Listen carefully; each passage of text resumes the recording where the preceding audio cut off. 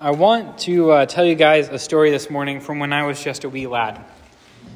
So I was probably 12, maybe 13. I don't know exactly the year that it happened, but it was an exciting year because that was the year that my parents bought us a pool. We had never had a pool before, and this is a pretty big deal. It wasn't like in a crazy awesome in-ground pool or anything. It was one of these like Intex Easy Set pools. That's like exactly what it looked like. So you can imagine me running around and swimming in that thing. But it was a lot of fun. And almost every single day that year, me and my brother Isaac, we would get ready to go swimming. We would, get our swimsuits on, and we'd lather up our little ginger bodies with sunscreen. And then we'd go out to the swimming pool, and we would have fun. And we made up all kinds of games. The pool was short enough that you could run from the grass and jump over the edge, or we'd pull the trampoline over and jump off the trampoline in the pool, and that made my parents mad because they thought we were going to die. And then some of our favorite activities involved pool noodles. Now, this one's a little different than the ones I had. I had more of those light styrofoam ones that are a little longer and thinner, but something similar to this, something that you can definitely swing and hit each other with, and they have holes in the middle you can fill them with water and use them as cannons. There are a lot of games you can play with pool noodles, and because my brother and I were not very responsible, they usually spent most of the time on the grass in our backyard, just laying around because, we didn't clean up. So one day, me and my brother were out in the backyard, and we were playing around. And for some reason, Isaac picked up one of the pool noodles, and he grabbed it like this, and he just started spinning around, right, as fast as he could. And I wasn't paying attention or something. So the next thing I know, I get whacked right in the eyes, straight in the eye with this pool noodle. And he's spinning around and hits me right in the eye. And immediately there is this pain, a searing pain. The pain I felt that day made me think that pool noodles should be sold as weapons, that you should require background checks to buy a pool noodle. I'm talking, it hurt so bad. I could hardly open my eye. Of course, my eye started watering. I probably just started crying. And I can't quite remember what happens next. Although I do remember that I felt the anger boiling up inside of me. So my brother's apologizing. I don't even remember what he said. And so now I'm faced with a choice, right? I'm in this amount of pain. This anger is boiling up inside of me. And so I could either choose to become the punisher or I could choose to forgive. Now, before I tell you what happened, I want to preface that I'm not a violent man, okay?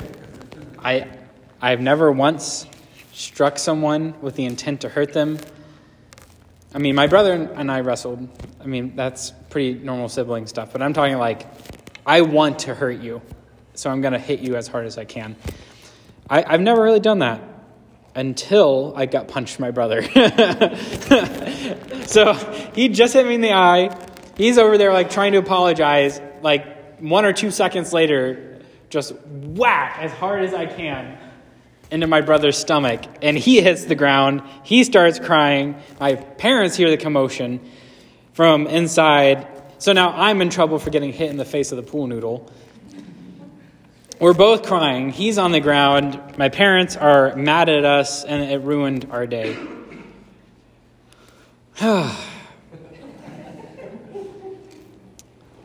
Luckily, my punch didn't do that much damage. And do I feel sorry for what I did? Yeah, of course I feel sorry. It makes me really sad to think that I lashed out and hit my brother. But it does give me an opportunity to maybe say some of the silliest things I've ever said about a really serious topic. And that's forgiveness. And it has a lot to do with getting hit in the face of the pool noodle. Forgiveness is a pretty serious topic. And we're going to be looking at Matthew 18, so you can go ahead and turn there. But when we're in pain, it's hard to forgive, right? How many of you ever been wronged, angered, or hurt before? Show of hands. How many of you guys have ever been angered, wrong, or hurt? Some of you are very fortunate. So when we've been hurt, our first instinct is to hold a grudge, to get revenge, to let the person who hurt us know and the people around us know that we've been wronged. Our first instinct is to seek justice.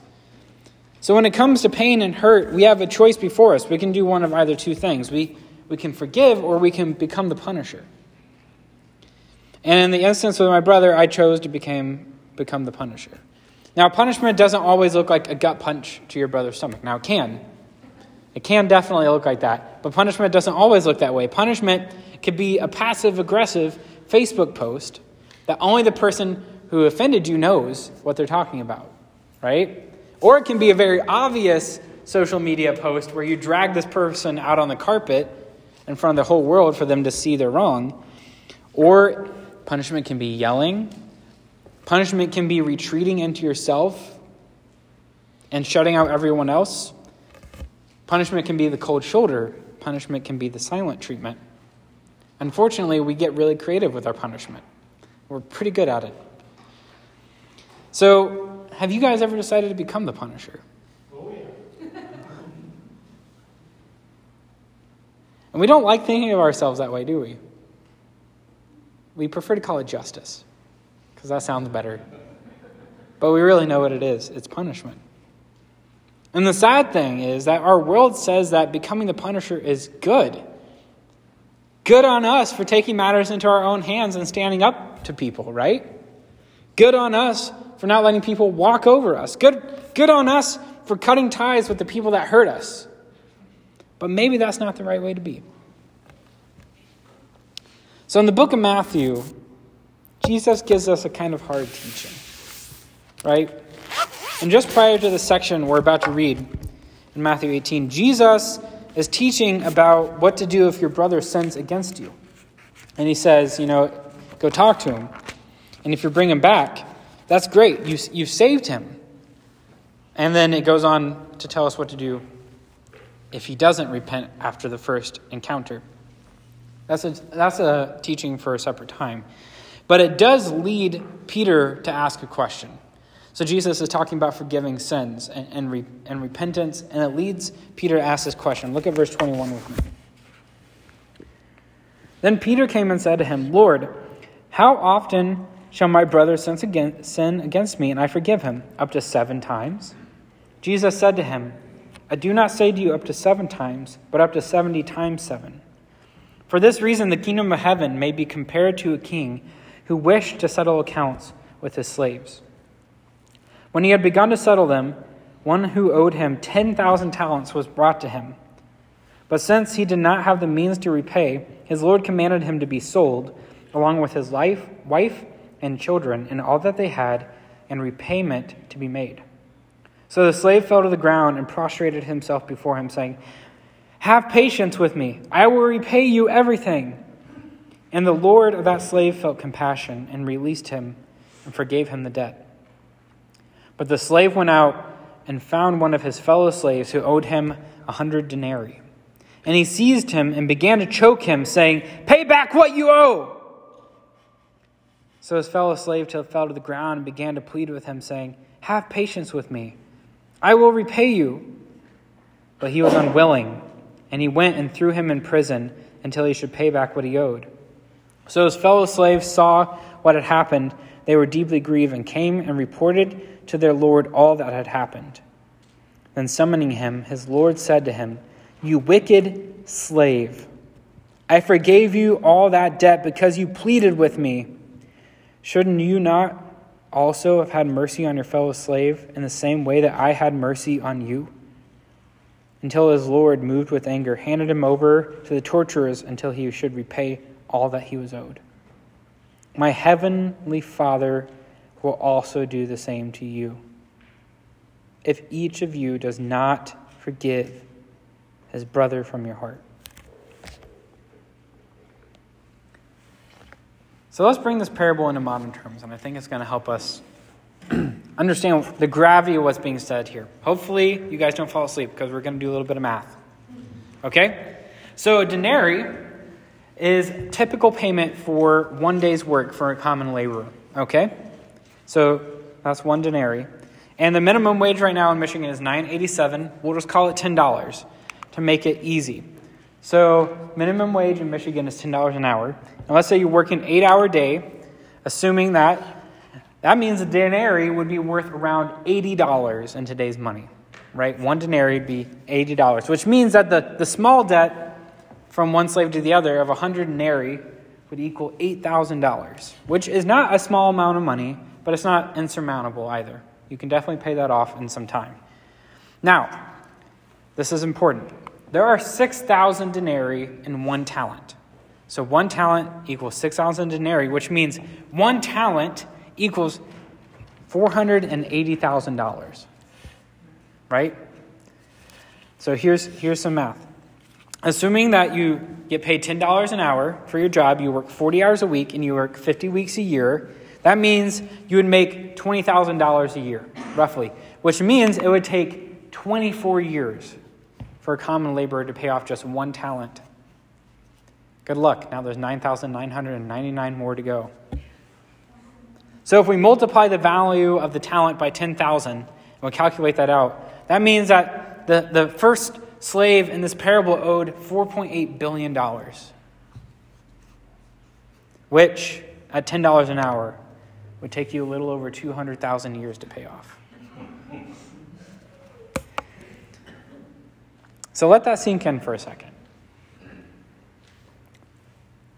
The man who owed this large debt, this obviously was an unachievable amount of money for him. I mean, you can't even imagine trying to pay back $4.8 billion.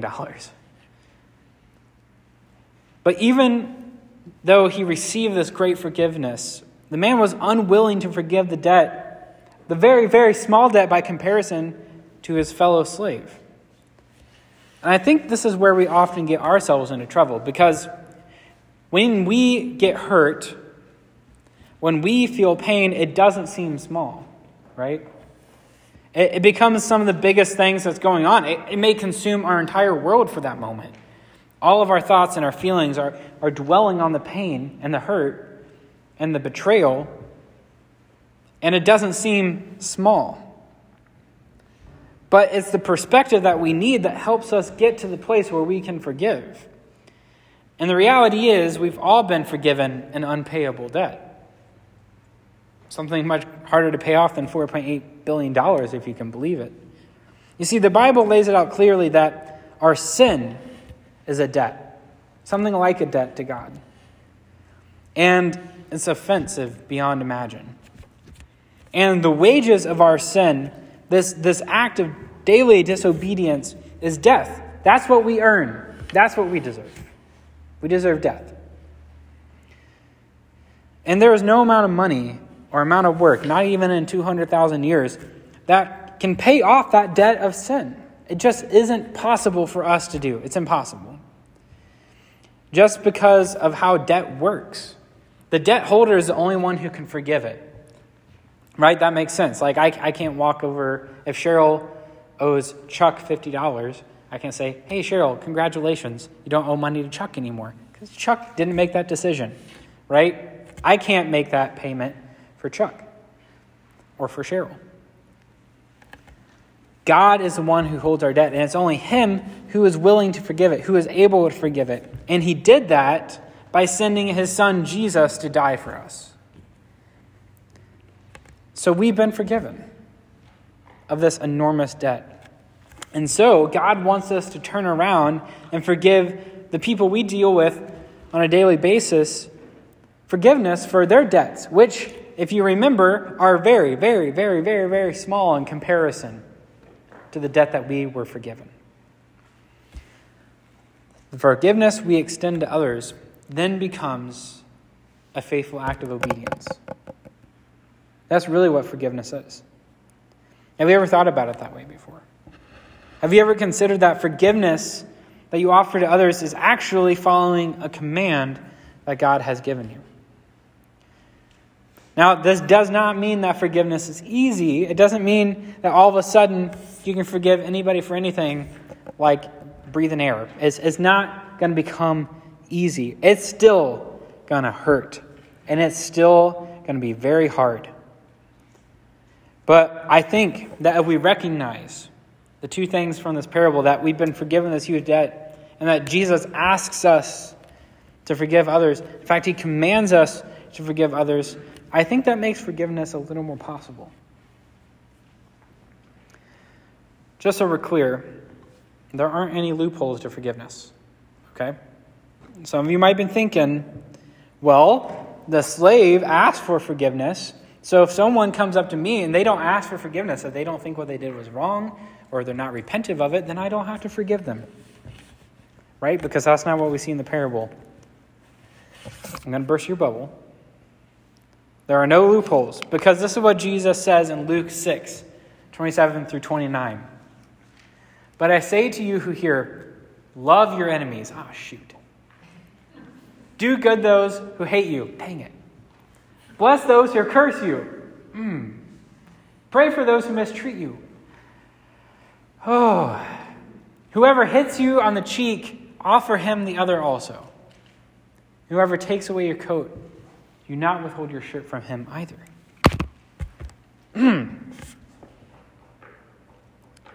We see that Jesus isn't only talking about the people who recognize the wrong and ask for forgiveness. He's talking about enemies, people who purposefully hurt us. And we are to repay evil with good. That's what 1 Peter says.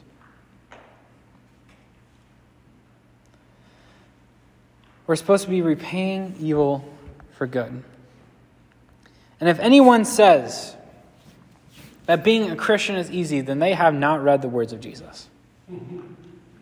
Because look at that.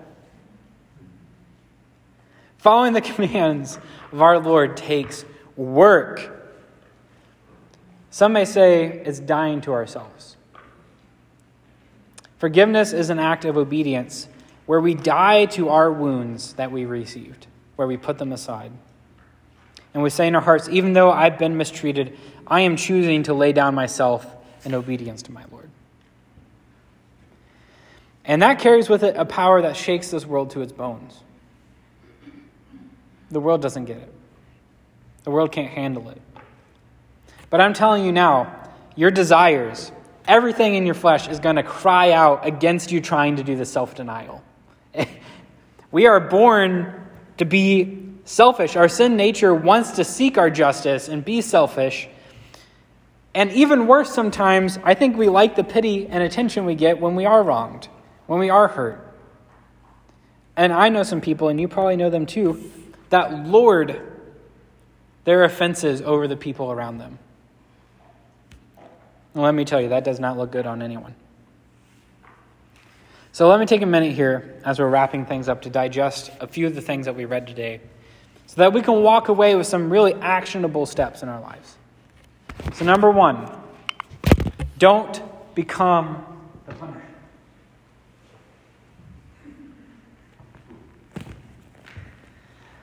We need to remember that there's a choice before us, right? When our brothers, sisters, spouses, friends, significant others, or even our enemies hit us in the face with a metaphorical pool noodle or a non-metaphorical pool noodle, depending on what you're doing. But when we get hit, when we get hurt, there is a choice for us to make. We can either become the punisher or we can become the forgiver. And I'm telling you right now that becoming the punisher makes you feel better in the moment. And depending on who you're talking to, you might be encouraged to become the punisher. You might be encouraged to take things into your own hands. But I promise you that becoming the punisher is not the route you want to take. Because it just ends up with you getting in trouble from your parents. I mean, it doesn't make you sit well with God, okay? Perhaps the best advice I can give you is what Paul says in Romans 12:19. Never take your own vengeance, beloved, but leave room for the wrath of God. For it is written, vengeance is mine, says the Lord. I will repay. So the great thing about God is that he doesn't forget. He is perfectly just, and he promises to make things right at the end of the age. At the beginning of our passage this morning, Peter asked Jesus, how many times do I have to forgive before I don't have to forgive anymore? Peter was trying to keep track, and sometimes we do too. Right? Okay, I'll forgive you this time, but that's 1. I'll forgive you this time, that's 2.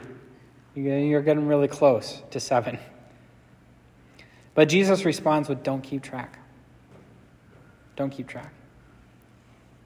The beauty about our faith is we don't keep track of the wrongs against us. We don't have to be weighed down by that because God doesn't forget. You think you can remember what happened to you better than God can? And the Bible tells us that everyone is going to be held accountable for what they've done. Every single one of us.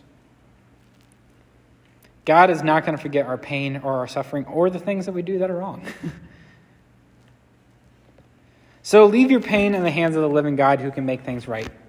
Don't take it upon yourself to become the punisher.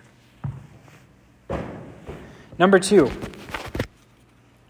if God wants us to not take matters into our own hands, then what should we do when we're wronged? Well, we should repay evil with good. That's what he wants from us. Now, why did Jesus have to go and say that? Because it makes me kind of mad. It's hard to do. Not only do we have to choose to forgive, but we have to go above and beyond that and actually do good to those who hurt us. As if what we studied today wasn't already hard enough for us to accomplish.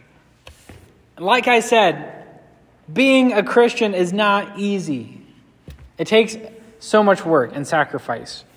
And repaying good for evil is just love, really. The supernatural love that goes beyond us. And thankfully, we have God's Spirit working in our lives to help us accomplish that. That we're not on our own in the pursuit of this forgiveness and love. So the next opportunity you have to repay good for evil, buckle down in prayer and let God work through you in that moment. Here's our last point for the morning. Don't sin in response to sin. John Piper said it very well, I think. He said, one of the greatest battles of holiness is the battle to avoid sinning after we've been sinned against. And we aren't perfect, and neither are the people around us. So your spouse, your girlfriend, boyfriend, your friend, your coworker, or even the occasional enemy is going to hurt you, is going to offend you, is going to make you angry. And someone is going to sin against you, no matter what. Probably sooner rather than later. Probably sooner than you think. And when it comes, our natural response is to return to them what they gave to us. And that really makes it easy to step into sin. Because what they did was not right. And if we respond in like, it's also not going to be correct. You can't control what happens to you, but you can control what you do. There is no excuse. It was my only choice. I think Trina actually said something like that in Sunday school. She said that you always have a choice. People say, I didn't have a choice. That's a lie. You always have a choice. And it's your responsibility as a servant of the Lord Jesus to act like your master. Don't focus on the other person's behavior or actions because that's not your priority. Your priority is what you do and how you act. Amen, brother. I don't think I need to beat this to death. Chuck gets it. I think we all get it. Don't let sin give birth to more sin. Respond like Christ, who willingly walked to his death and forgave the people who killed him. So we are called to walk a very narrow road, a road of faithful obedience. And forgiveness is just one act of obedience that takes us another step further down that road. Rest assured, though, that our struggle is not in vain, because our struggle to forgive magnifies God and his forgiveness. And our struggle to forgive brings glory to our King Jesus who died for us. And our obedience will be rewarded with eternal life in the next age. Let's pray.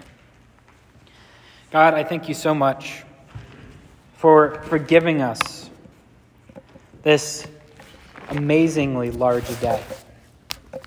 I just pray that you give us what we need to turn around and forgive others as well. It's in your Son's name we pray.